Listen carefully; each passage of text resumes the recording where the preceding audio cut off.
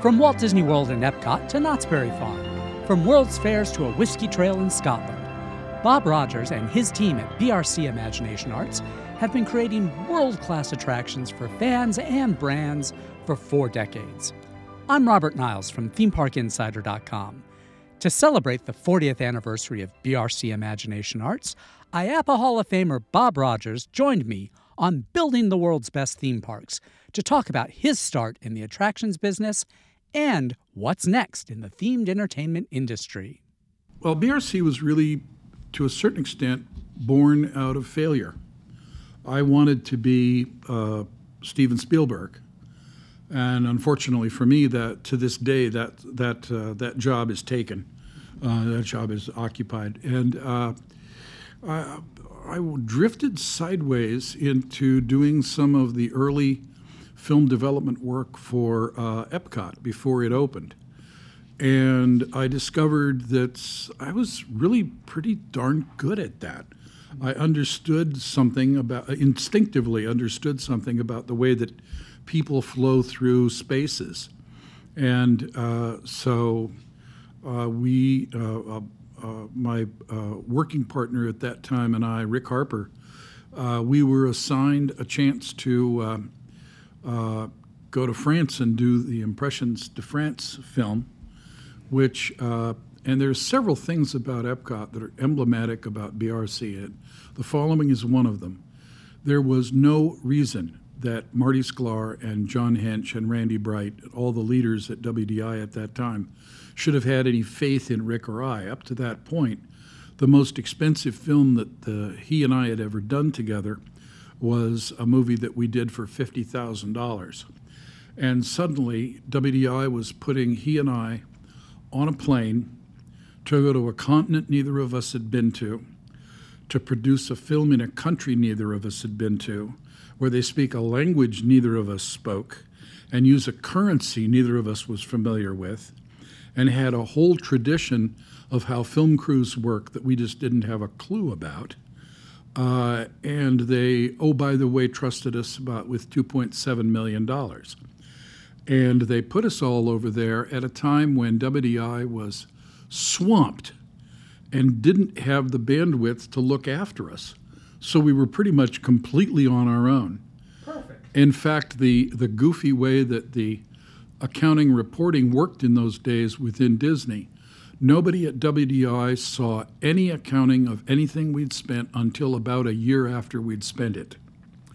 So this is kind of what you might call the John Wayne School of Swimming.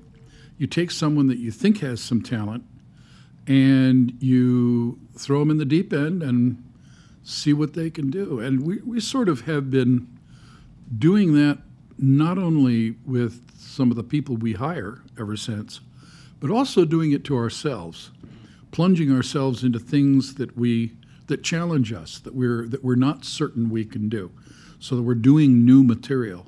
So that sort of has been part of our ongoing legacy.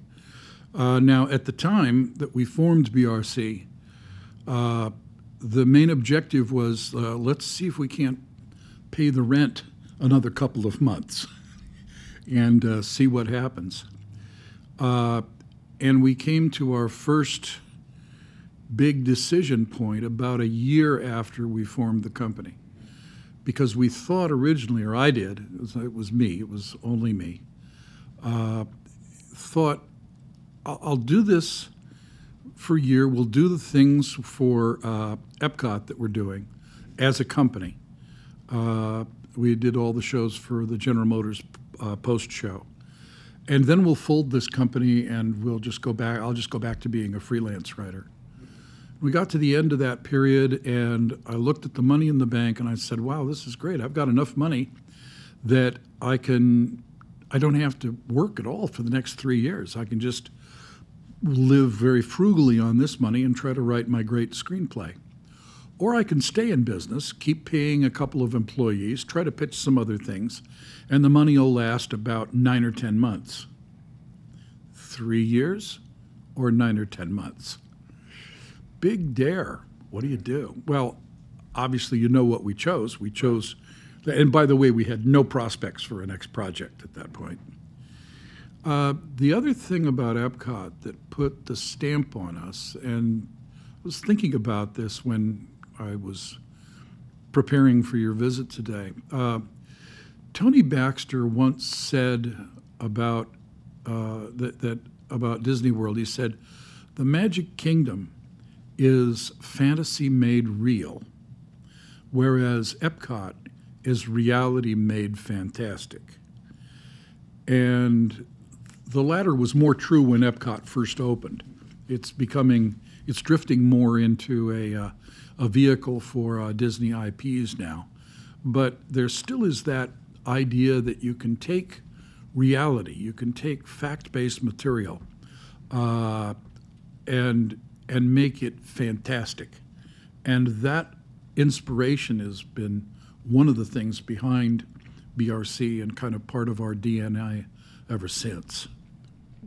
And over the last 40 years, I mean, what is it that you've been wanting to accomplish with BRC besides just, making the payroll? And, maybe how has that changed over time? Well, it started with let's just pay the rent, but along the way you say to yourself, why are we here if we're not trying to do great work? Mm-hmm. What is it? Why would we want to be in this business if we didn't want to do something great, something that really moved people, touched people, and really made a real measurable difference in the world? Certainly, the original goals of Epcot contained all of that, and we've sort of just carried that on within ourselves. So that's carried us forward. That's kind of what we had in mind. Is let's have a business. Let's do good, solid business. Let's not mess that part up.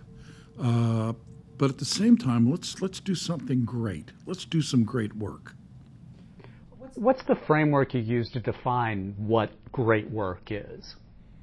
Well, certainly suitability for a purpose, but I don't know if you saw on your way in here. It's on the wall, big, where all of our people have to go past it a couple of times a day. And I'll read it to you. It's sort of a dedication statement of what BRC is about.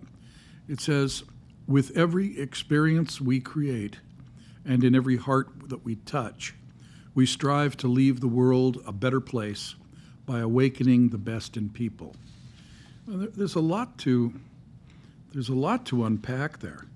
One, of course, is the notion that there is good and bad in all of us. That's what Abraham Lincoln was referring to when he talked about the better angels of our nature, which implies that there are some not so good ones in there as well. And the idea that you would find the best in people and bring that out in all of them, and make sure that you're leaving the world a measurably better place with every single thing you do. There's a lot to be said about that. It means that you're not going to be doing the empty-headed, razzle-dazzle entertainment that leaves people momentarily distracted and maybe momentarily pleased. You want to give them something that is not preaching to them, but something that stays with them, that they keep thinking about, and that somehow makes things better. Obviously, if you want to affect people outside of your organization, an audience, I would think that you've got to kind of start within the organization with the people that you choose to bring in here and how you develop them and how they grow in the projects that they develop for your audience. As a manager, tell me a little bit about your philosophy about recruiting and developing the talent that you work with here at BRC. Well, you want to find people who come in with some level of skill, but have the potential to be more than just a craftsman. You certainly expect them to be good craftsmen, but you also want them to be good storytellers and good stewards of whatever material you're giving them. If you're placing in their hands a great brand such as Coca-Cola, or a great story such as the story of Abraham Lincoln, or sometimes a combination of both at once, such as a lot of the work that we do with the Rock and Roll Hall of Fame or Grand Ole Opry. Some of the talents and some of the in effect, the personal brands of some of all that are just, you have to be true to those brands. You have to be a good steward of them. And so you try to choose people that have some great technical skill, give them a good orientation, a good project to work with, and then kind of loosen up and see what they can do with it. When we started, our organizational chart looked like a bicycle wheel, with every line of communication running from the front back to me. I made every decision. That we were starting and we were smaller. As we get bigger, we've delegated a tremendous amount of that, and been much better for it. We've got some great leaders and managers with BRC that are really doing a great job here, and so we were able to, and we try to extend that all the way down as far as we possibly can, to see what everybody can do, because everybody's got something to contribute. They don't necessarily arrive knowing how to do it, but with the right opportunities, they get they can do great things. Tell me about the project that most changed BRC. I don't think you'll like the answer, but I think that the right answer is every single project changes us. Each project that we go through leaves us slightly different. And if there was one project that did the biggest change, then maybe we would still be, like some people are, still remaking that project over and over again, forcing every new project into the mold that made that great one. So we kind of want and allow each new project to challenge us and to take us in a new direction, to find a new way of doing it that's going to be fantastic. That's what's led us into many new worlds. The whiskey trail that I was talking about earlier is an example. You've got to take each distillery on that whiskey tour, and you've got to give them, because they're all under the ownership of the same company, Diageo and Johnnie Walker, but they're each have to be a distinctly different whiskey and a distinctly different experience that yet still has a family look to them. If they aren't all different, there's no reason to go to more than one or two. But so each has to speak with its own voice, have its own story, and yet seem to be part of the group. So as we do more of them, it becomes a more interesting challenge. How do we make this one, give this one a unique voice from the others? And so in that respect, you don't want to repeat yourself. You want each project to speak to you. And we've had some tremendous variety in what we've done. We've been able to sit with the tribal elders of the Kwakwakwa-speaking people in British Columbia and listen to their stories and their cosmologies and learn from them in order to portray their culture. When we were working on a diorama about what it felt like to stand on the moon, we were sitting across the table from Neil Armstrong and Buzz Aldrin and John Young and Gene Cernan, people that had actually stood on the moon. And when we were doing the projects just recently for Johnnie Walker, we're sitting learning about whiskey tasting from the head taster, in effect, the head master blender of all of Johnnie Walker, the one that decides who else can be a master blender, a guy by the name of Jim Beveridge. And there's no higher authority, you know. So with those kinds of experiences comes not only that sense of wanting to be responsible stewards for what they care about so much, wanting to also get the facts correctly, be a responsible steward for the truth involved, but yet at the same time wanting to make sure we rise to the occasion and make it truly, as Tony Baxter would have said, reality made fantastic. when you have all those wonderful experiences with these original sources, how do you go about finding the story beats there that you're going to use to essentially make your audience, your visitors, feel like they're having that same type of experience with the original sources that you've gotten to enjoy? That's a good one. That's a good one. Well, here's what. First of all, a lot of people in our business, our competitors, believe that what you do is you come up with a great story that's original, that you thought of, and you impose it on the audience and on the subject. We don't do that at all. In fact, every time we look back on a project we've worked on and say, wow, that really turned out great, what do you know? You take a second look and you notice that there is a great client who took that journey with you. So the first place, we don't believe we're imposing or selling a story to the client, but rather helping them find the story. And now if you take that idea to the next level, and this is what's really hard for a lot of people to do, you look into the hearts of your audience and you look for the things that they associate with this subject or that they might be thinking about depending on what they're doing today. And we in this business know a tremendous amount about our audiences.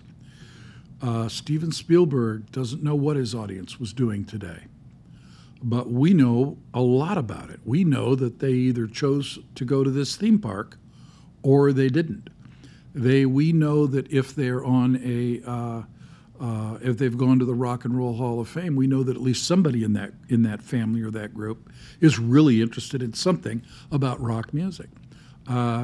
We know a lot about them. So what are their associations? What are they thinking today? What are they doing today? And we'll look at what's in their heart. And while we're doing that, we're looking at the subject. We're looking at all of the things in the subject, and we're looking for something that's in both of those places. If you think about a Venn diagram with a very small overlap, what's that overlap? One circle is the emotional world of the audience today, and the other circle is the emotional world of the subject. What's common to both? You find that and make that your story. That becomes your story. And I can give you a good example of this.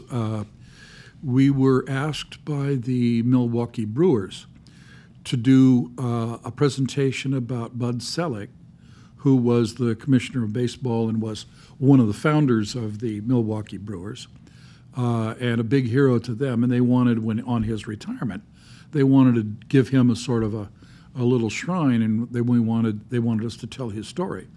Well, it's kind of hard for the audience to relate and have a lot of sympathy and buy-in with a billionaire that got rich creating in effect a ballpark that was built by the public money and some other things. So we're looking for that tie-in, and we finally found it in Bud Selig's story. He got interested in baseball when his mom would take him to games. Now, practically everybody in that ballpark got interested in baseball because they were taken to games by a parent. And many of them at that stadium today are a combination of a parent and a child, a parent trying to endow in that child a love of baseball the same way that their parent endowed that love of baseball. Suddenly you've got all of a sudden, when we start using that as the beginning and ending story thread to the story of Bud Selig, all of a sudden you've got something that is going to appeal to the heart of the audience, because all of a sudden I've got something in common with this guy is like me. I'm like this guy, and I feel connected with him. So that's one example. Another example that some of your listeners may be familiar with is Mystery Lodge at Knott's Berry Farm. Mystery Lodge, there was a show at the 86 World's Fair called Spirit Lodge, which Terry Van Gorder wanted to move to Knott's Berry Farm. But that story was appropriate for the World's Fair about transportation. It was about transportation. So we thought, what should the story be now that we're in Ghost Town rather than a World's Fair about the future of transportation? And we looked at the context, and we looked at the audience, and we spent time with that audience. We went down to Knott's. We stood in line for rides we did not intend to ride. We struck up conversations with people. We had lunch at, I think it's called the Fireman's Brigade, which is a family-type seating, which is a picnic benches where you combine families, and we just struck up conversation. Hi, what you doing today?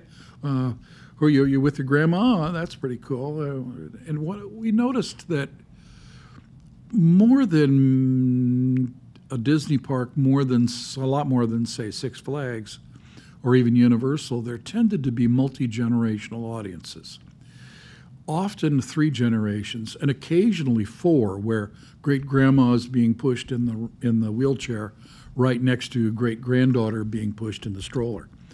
And we thought about what they were doing that day and crafted a story about families and about connection between generations. And as you know, in Mystery Lodge, the storyteller comes out and says that he's just had an encounter with the Owl of Death, and the Owl of Death called his name. And some of his people think that means his time to die has come. But that's just silly rumors and silly old stories. But even so, it got me thinking back over my life and what was important in life. And its thoughts carry him back to the time when he was in his grandmother's lap listening to her tell stories of his people and the ways of his people.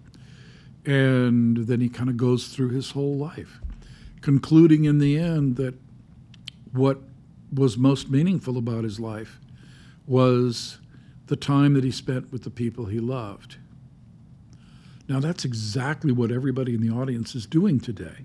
You just totally validated their day.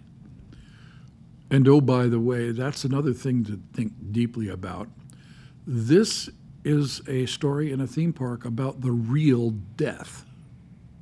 This isn't the cartoon death of the Haunted Mansion or Adventureland or one of those. This is about the real death. This is about facing our own mortality. And that's really unique within theme parks, and I don't know why all of us don't do more of this. Here's something for your readers to think about.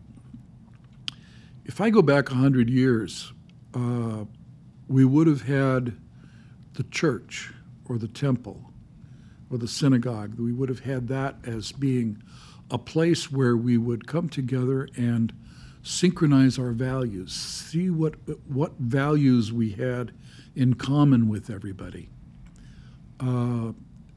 We aren't being held together with that quite the same. Theme parks and a great museum and things like that have become kind of the last mass media on earth. If I go back to when I was a child, 40% of America got all of their news from one person, Walter Cronkite. 40%. There were only 3 main networks. We tended to separate editorial from news. As a result, we tended back at that time to have a set of values where we were much closer to one another and understood each other much better. Today, everything is niche. Everything is about appealing to that small, narrow audience. So it's dividing us. It divides us in terms of what we think is true. It divides us in terms of what we think is our values are, et cetera, et cetera. And we've just recently had some things in the news about the Facebook algorithms that deliberately bring out the worst in people and emphasize the worst in people. Bane of my existence. What is the role that theme parks, the constructive role that theme parks could play, since they're one of the last mass medias that get practically everybody? What could they be doing, not in a preachy way, not in a political way, but just in a basic human way to bring us together rather than drive us apart? What can they do to bring us together? Or just to make us notice that we're together. Absolutely. I mean, because when you're at the park, you are there with people from a variety of backgrounds that you might not consciously choose to associate with, but this third thing, this theme park, has brought you together. And if you can just notice that I have something, anything, this one thing in common with the other, where does that start you? What path does that lead you down? The key word there is start. You don't need to take them all the way down the path. That would be maybe too specific. You would get too political. But you need to start them on the basic idea. The basic idea of Mystery Lodge is that when you get to the end of your life, what you're going to treasure most is the time you spent with the people you love. And that's what a great takeaway. Also, the honoring of one generation, honoring and respecting and appreciating the elders. It hit people in the heart. It still does, to the extent it's been closed for about the last year and a half due to a technical problem, and COVID didn't help. But what's interesting is people would come out with tears in their eyes. What's interesting is that show was closed not because the story became irrelevant. It's because the projection tech you were using when you built this, nobody supplies parts for that anymore. You think of Impressions de France. Disney wants to bring in more IP, but they had to keep it in there in the evenings because people demanded it. If you take this approach, stories last a very long time, and investing in these stories becomes a very good investment because you're not having to change it out every year or two because there's a flashy new character or IP that someone wants to talk about and yours is irrelevant now. There's a balance to all of that. And by the way, there's a Thoreau quote in the lobby that you walked past. You may not have noticed it. It's on the wall down there also. It says, do not tell me what is new, tell me what is never old. Yeah. And there's a lot to be said for that. We will design our projects with a three-part strategy for obsolescence. And we will take about a third of a project and say a third of the project is going to be a classic, something that will never go out of date, or at least last a very, very long time. In that part of what we're doing, we can invest a lot of automation and a lot of expense to get it right to the point where it really has the emotional impact. There will be a second group that we might call seasonals, something that is designed to be replaced or refreshed once every 1 to 4 years, something like that.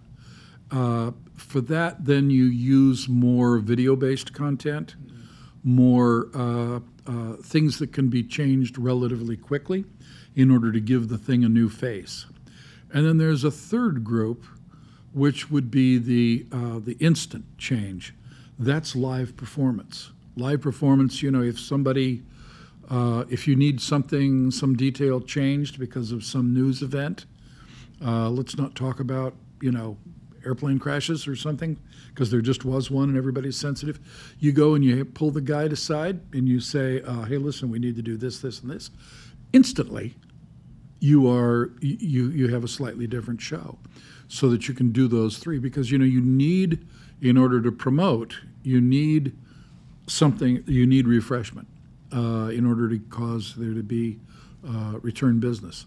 But that doesn't mean that everything has to be torn out every 5 or 10 years. Mystery Lodge ran, before it broke, it ran 25 years. The France film is now in its, I think, 37th or 38th year, without the only change they've made to that in that time is that they digitized it. But they haven't changed a frame, they haven't changed a bit of music or narration or anything. Let's talk about how you go out and you get work, because you're not in the grocery business. It's not like people have to come on down to BRC and get their coffee and their sandwich meat once a week. This is a business that's very discretionary. I mean, so how do you go to a client and essentially create the demand for a really unique product that they might not have thought that they needed? We're not so much trying to sell people as we are trying to help people. Our project cycle seems to start when somebody calls us out of the blue. Hey, you don't know me, but I'm with so-and-so, and I've just been through the Johnny Walker Princess Street project. You guys did that? And I've called up the people that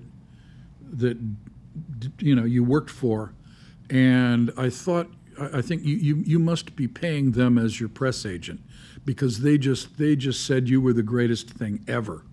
So I looked on your website and I found some other clients that you've worked with, and I called them, and the same thing is true. The recommendations I'm getting from your other clients is it's all positive through the roof. I've got a project I want to do that is blah blah blah blah blah, and I'm looking at some of the other options, and I really want this to be special.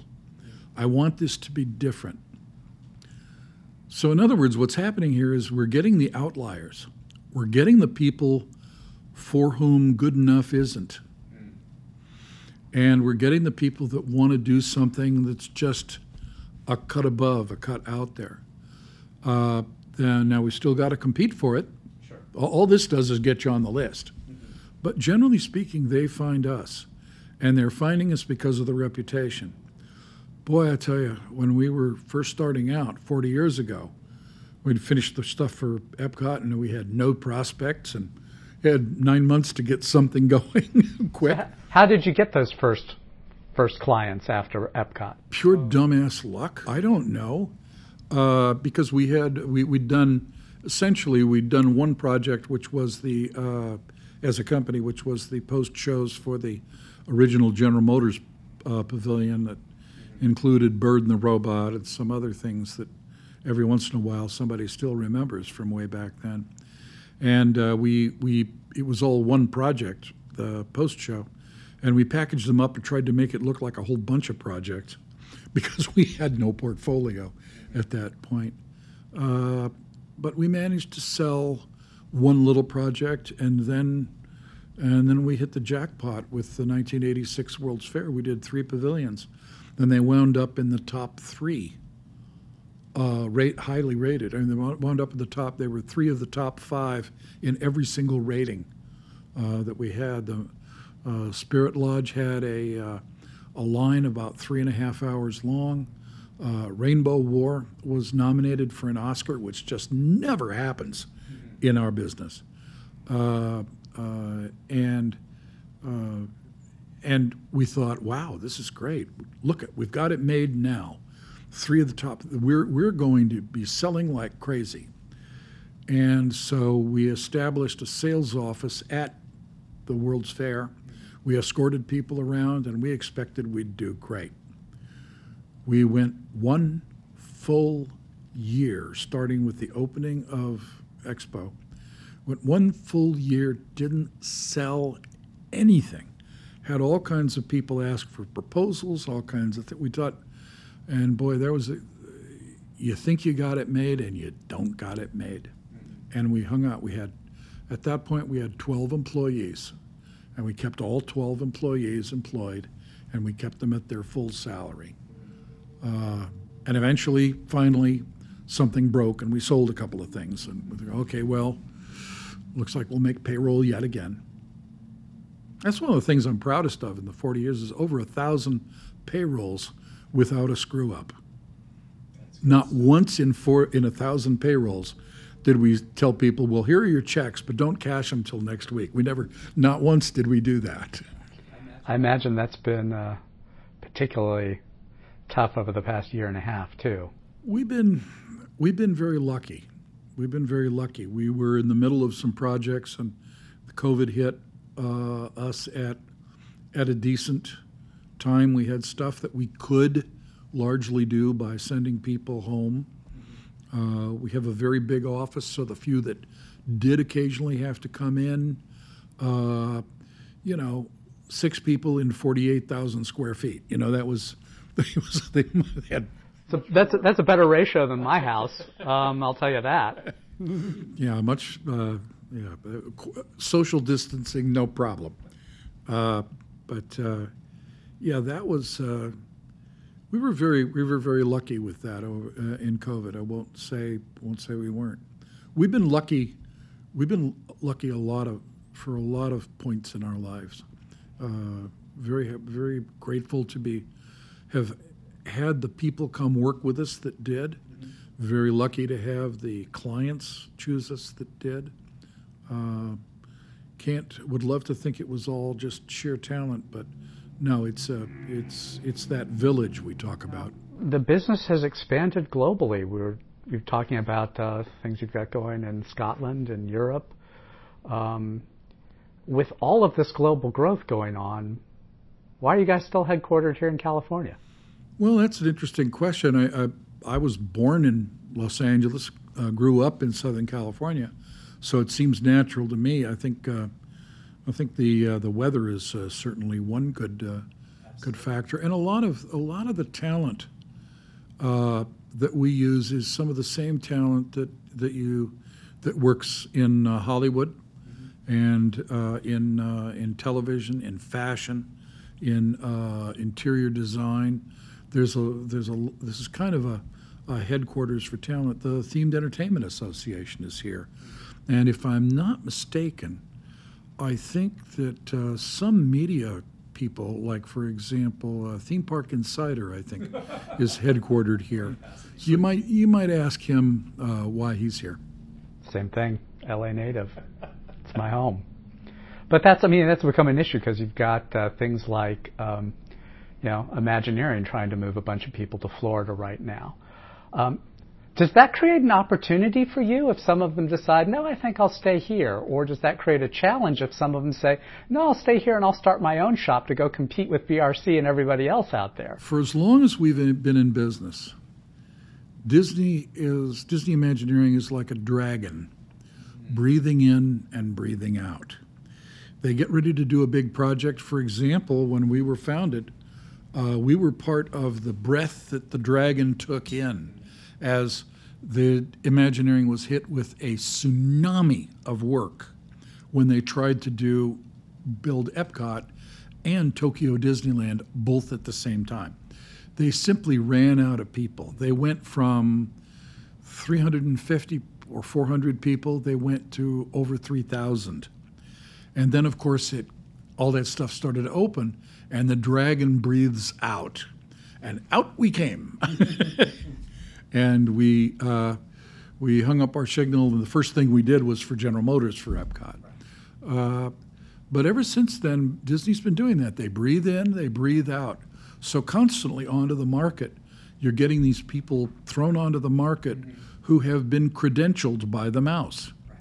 Now, it could very well be that all they were doing was designing menu graphics or routing air conditioning ducts, but they are now a former Disney Imagineer, and they hang up their shingle, and they're in competition with us, and they look good on paper, and so you can't begrudge them that. Everybody should have an ability to pursue a dream, and some of them may wind up working with us. And some of them that have been with us and have gone to Disney may get back. Hard to say on that. But that's been going on a long time. That's the other thing that we have definitely discovered is that the talent is not limited to Southern California. When we go elsewhere in the world to create a show, and we never seem to get a client in our same time zone, let alone in our town. But we're almost always doing things away from home. And when you look in the local marketplace, you can almost always find really, really great talent. Some of them have the craftsmanship skills, but they've never done this particular stuff. You need to give them the right leadership. And some of them have every bit of knowledge you'd want them to have, but they've got also local knowledge. They know where to get things. They know, for example, that you don't build things in Italy or France with plywood. That's a really expensive, unknown material. They know how to do things that make sense in the local supply chain and also then when after the thing has been built, they're in the area in case you need a little bit of a warranty adjustment, et cetera, et cetera. We've had great luck looking for local talent wherever it is that we go. The team that we built with largely UK talent for the Johnny Walker Princess Street, just an amazing group of highly talented people. And so that's one of the things that have learned over the years. So yeah, we might be headquartered here in Southern California, but there's talent and great people everywhere. And the pandemic has accelerated everybody's comfort using electronic communications and given them a chance to force them to practice it, become very facile with it. It's going to be interesting to see how that changes how everybody approaches this business going forward. I mean, it's interesting because for people who are not in the business, might not recognize just how project-based it is, and the people that you are working with on one project, you might not see again for a while. You might see them on the next project. That it's very important in this business, and it seems to me as someone who's been covering it, I can't speak for you, but I'm going to ask you to speak to this in a second here, to talk about the importance of cultivating and maintaining relationships, even with people that an outsider might consider a competitor. Oh, sure. There was an old character actor from the 30s and 40s named Jimmy Durante, who once famously gave a young person some advice. He said, "Be nice to everybody you meet on the way up because you'll see them all again on the way down." And it's really true. The everybody in this business, it's not a rational choice to be in this business. The people who are in this business do this because they have to. They love it. They gravitate toward it.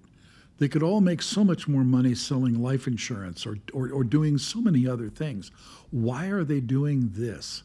Because there's something about it that they identify with and that they just plain love. So as a result, if they are at this moment between successes, just keep in mind they love this business. They're going to find success. You're going to see them again, and it's almost like this club of all these people that you've been through all this stuff with. Mm-hmm. They work for you on this one. They're competing with you on that one. It's all okay. It's all good, and I know that some of the things that I've done through the Themed Entertainment Association caused me to be on committees and other things with some of our arch rivals. And it is astounding how wonderful they are, how smart, how clever, how constructive when we come together to do something together. and I've come you come to really admire and deeply respect them. And yeah, we're going to compete, but it's like, I guess professional sports is like this, where one year you're a Laker and the next year you're a Celtic. And when you come back to Staples Center to play the Lakers, yeah, we're going to beat you. We're going to try to beat you, but at the same time, we respect each other and we're friends. Let's start to look forward a little bit here. What does this industry need to get right over the next few years that maybe it hasn't in the past?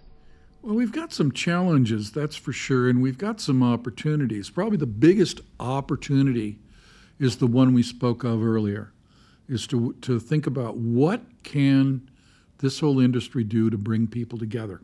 In the stories we tell, how do we cause people, as we say, to awaken the best in themselves? How can we do more of that? That's probably the biggest challenge I would lay down to everybody in the industry, as to how we can do that, because we've got to figure that out. Otherwise, we're all going to hell in the handbasket together. As one NASA guy once said back in the 60s, it's none of my business, but your end of our canoe is sinking. So that's a big challenge. And then we got all kinds of other little ones which we are solving. An example would be sustainability. There are so many things we can do to make for sustainability, not only from the point of view of the environment, but also economically, to make sure that we're not building things that can't wash their own face, can't fund themselves, that don't make economic sense. Just because I got this great artistic vision doesn't mean we should build the damn thing. How's it going to pay for itself? How are we going to maintain it, et cetera, et cetera. An example on sustainability on Johnnie Walker Princess Street, we are going to do a lot of whiskey tasting there. And there are a couple of fantastic bars. And we figured out very quickly that we were going to be needing to serve somewhere between 60,000 and 80,000 bottles of whiskey every year. That's a lot of glass. That's a lot of weight that you have to ship to the site in addition to the whiskey. And then that's a lot of waste that you need to haul away from there. So we developed some custom canisters. They're stainless steel kegs or tanks. They hold about 19 or 20 liters each. And as a result, and we had to go to the bottling line and build a special loading thing for this, but then they go up right to the bars in question. And as a result, we're not throwing away mountains and mountains of glass every day. That's just one small example of how we all need to be constantly rethinking what it is that we're doing in order to be, because there's always one more thing you can do. There's always something more that you can do. Another area where we just keep getting better would be on accessibility. Working in Scotland, we ran into a wonderful group called Ewan's Guide. And they helped to advise us on handicap accessibility, et cetera, and we've taken Johnnie Walker Princess Street with their help. We've taken it to the next level. Do you even know what a legitimate changing toilet is? Just I'm not going to go into that because I'm not the expert in this, but what we learned from them is the fact that you have handicap accessible facilities for many people with handicaps doesn't tell them what they really need to know. You need to be far more specific about exactly what you mean. And your people have to be far more educated as to how to help people through, et cetera, et cetera. And that's something that we got a lot better on this. And I'm sure that there are things we can do more to get ever better with that. We always were a leader in that. If we did a theater where the code required two wheelchair spots, we would provide 4. And if it didn't matter where they were in the theater, we would try to put our wheelchair spots in the best row or the best location in the theater, not the front right-hand corner or something. But we discovered we had a lot further to go, and we're going to get better at that. The inclusion, being diverse, appealing to diverse audiences, and having diverse people on our own staff, that's something else that our industry can get a lot better at. We are just now coming out of the shadow of the hiring prejudices of our fathers and grandfathers. If you look at some of the people who've been leading this industry over the last 10 years, who are now, many of them, approaching retirement age, they are products of a hiring prejudice from when they were kids, where it was, everybody hired white males. So big surprise that all the senior leaders for the last 10 years are, for the most part, white males. We're starting to come out from under that shadow now, and we need to continue that, and we need to make sure that our staffs look like our audiences. And we're getting better at it, and we're not as Lou Holtz once said, we're not where we ought to be, we're not where we want to be, but we're also not where we're going to be. I remember, maybe it was the last time we were at IAAPA in Orlando, the picture I posted to social media that blew up was just as before the show floor opened.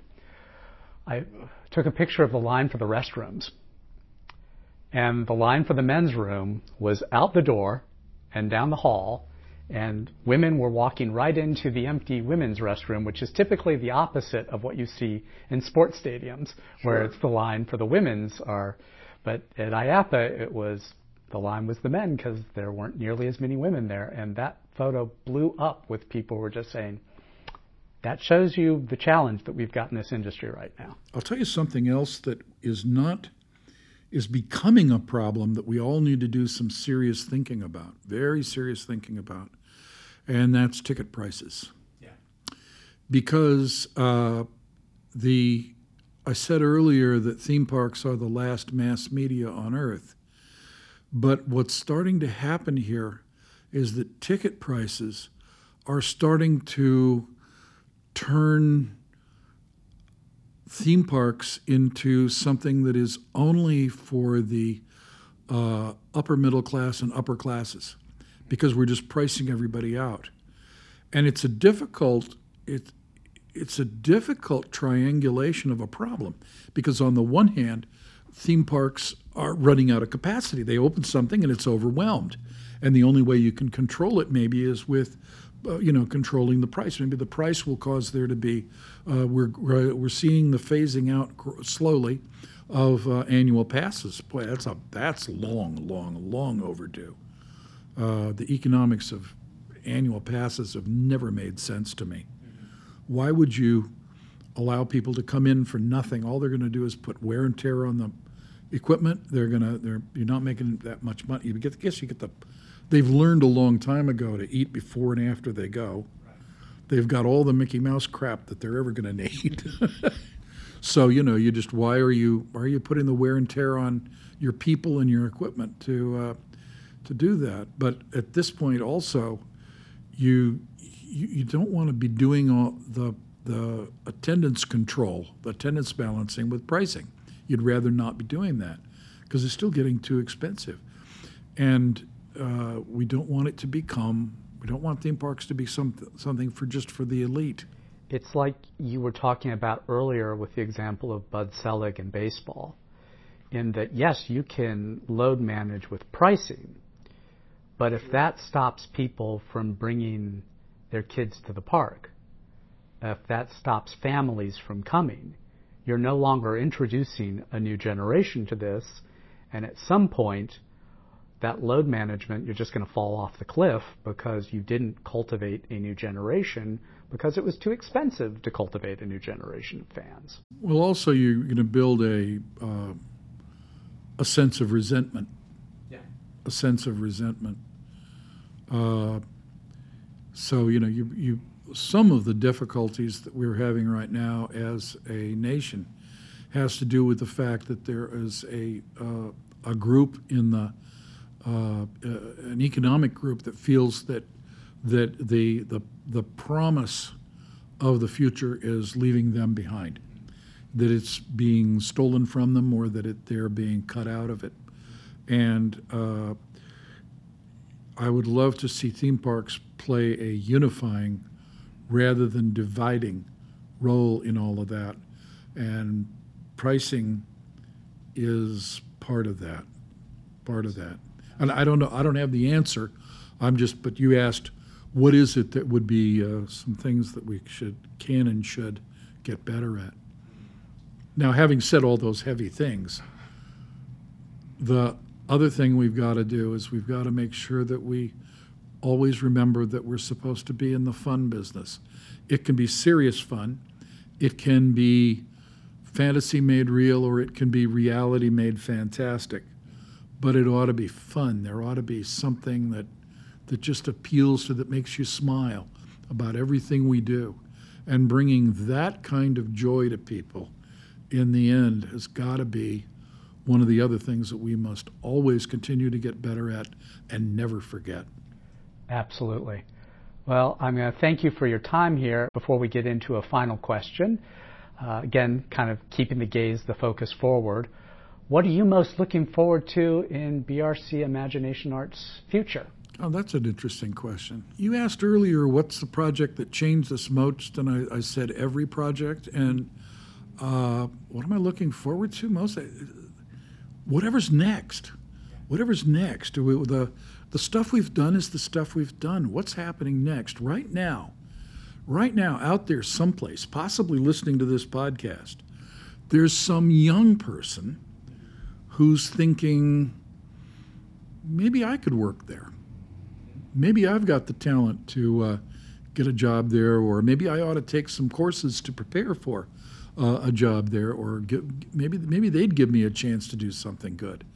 Or there's probably maybe some other person who's listening to this thinking, I wonder if I should put these guys on our bid list, et cetera, et cetera. There's some other that maybe is just going to call us up and say, hey, you got this, show up. That's also happened a few times. And whatever that next thing is that's out there, that's the thing that makes you want to get up in the morning and come to work, because it'll probably be something cool, and maybe something that either we've never done before, or something that we've done before, but now we can do it in a new and fantastic way and continually improve. Excellent. Well, again, congratulations on 40 years, and good luck in the next years to come, and thanks for taking the time to talk with us. It's fun. You ask some really, really good questions. You make me think. Well, we try and do that. Think a little, have fun a little, try and keep it a mix. Congratulations again to Bob and the entire team at BRC Imagination Arts on 40 years of entertainment excellence. For more news from the world of themed entertainment, follow us online at themeparkinsider.com. For Building the World's Best Theme Parks, I'm Robert Niles, and thanks for listening.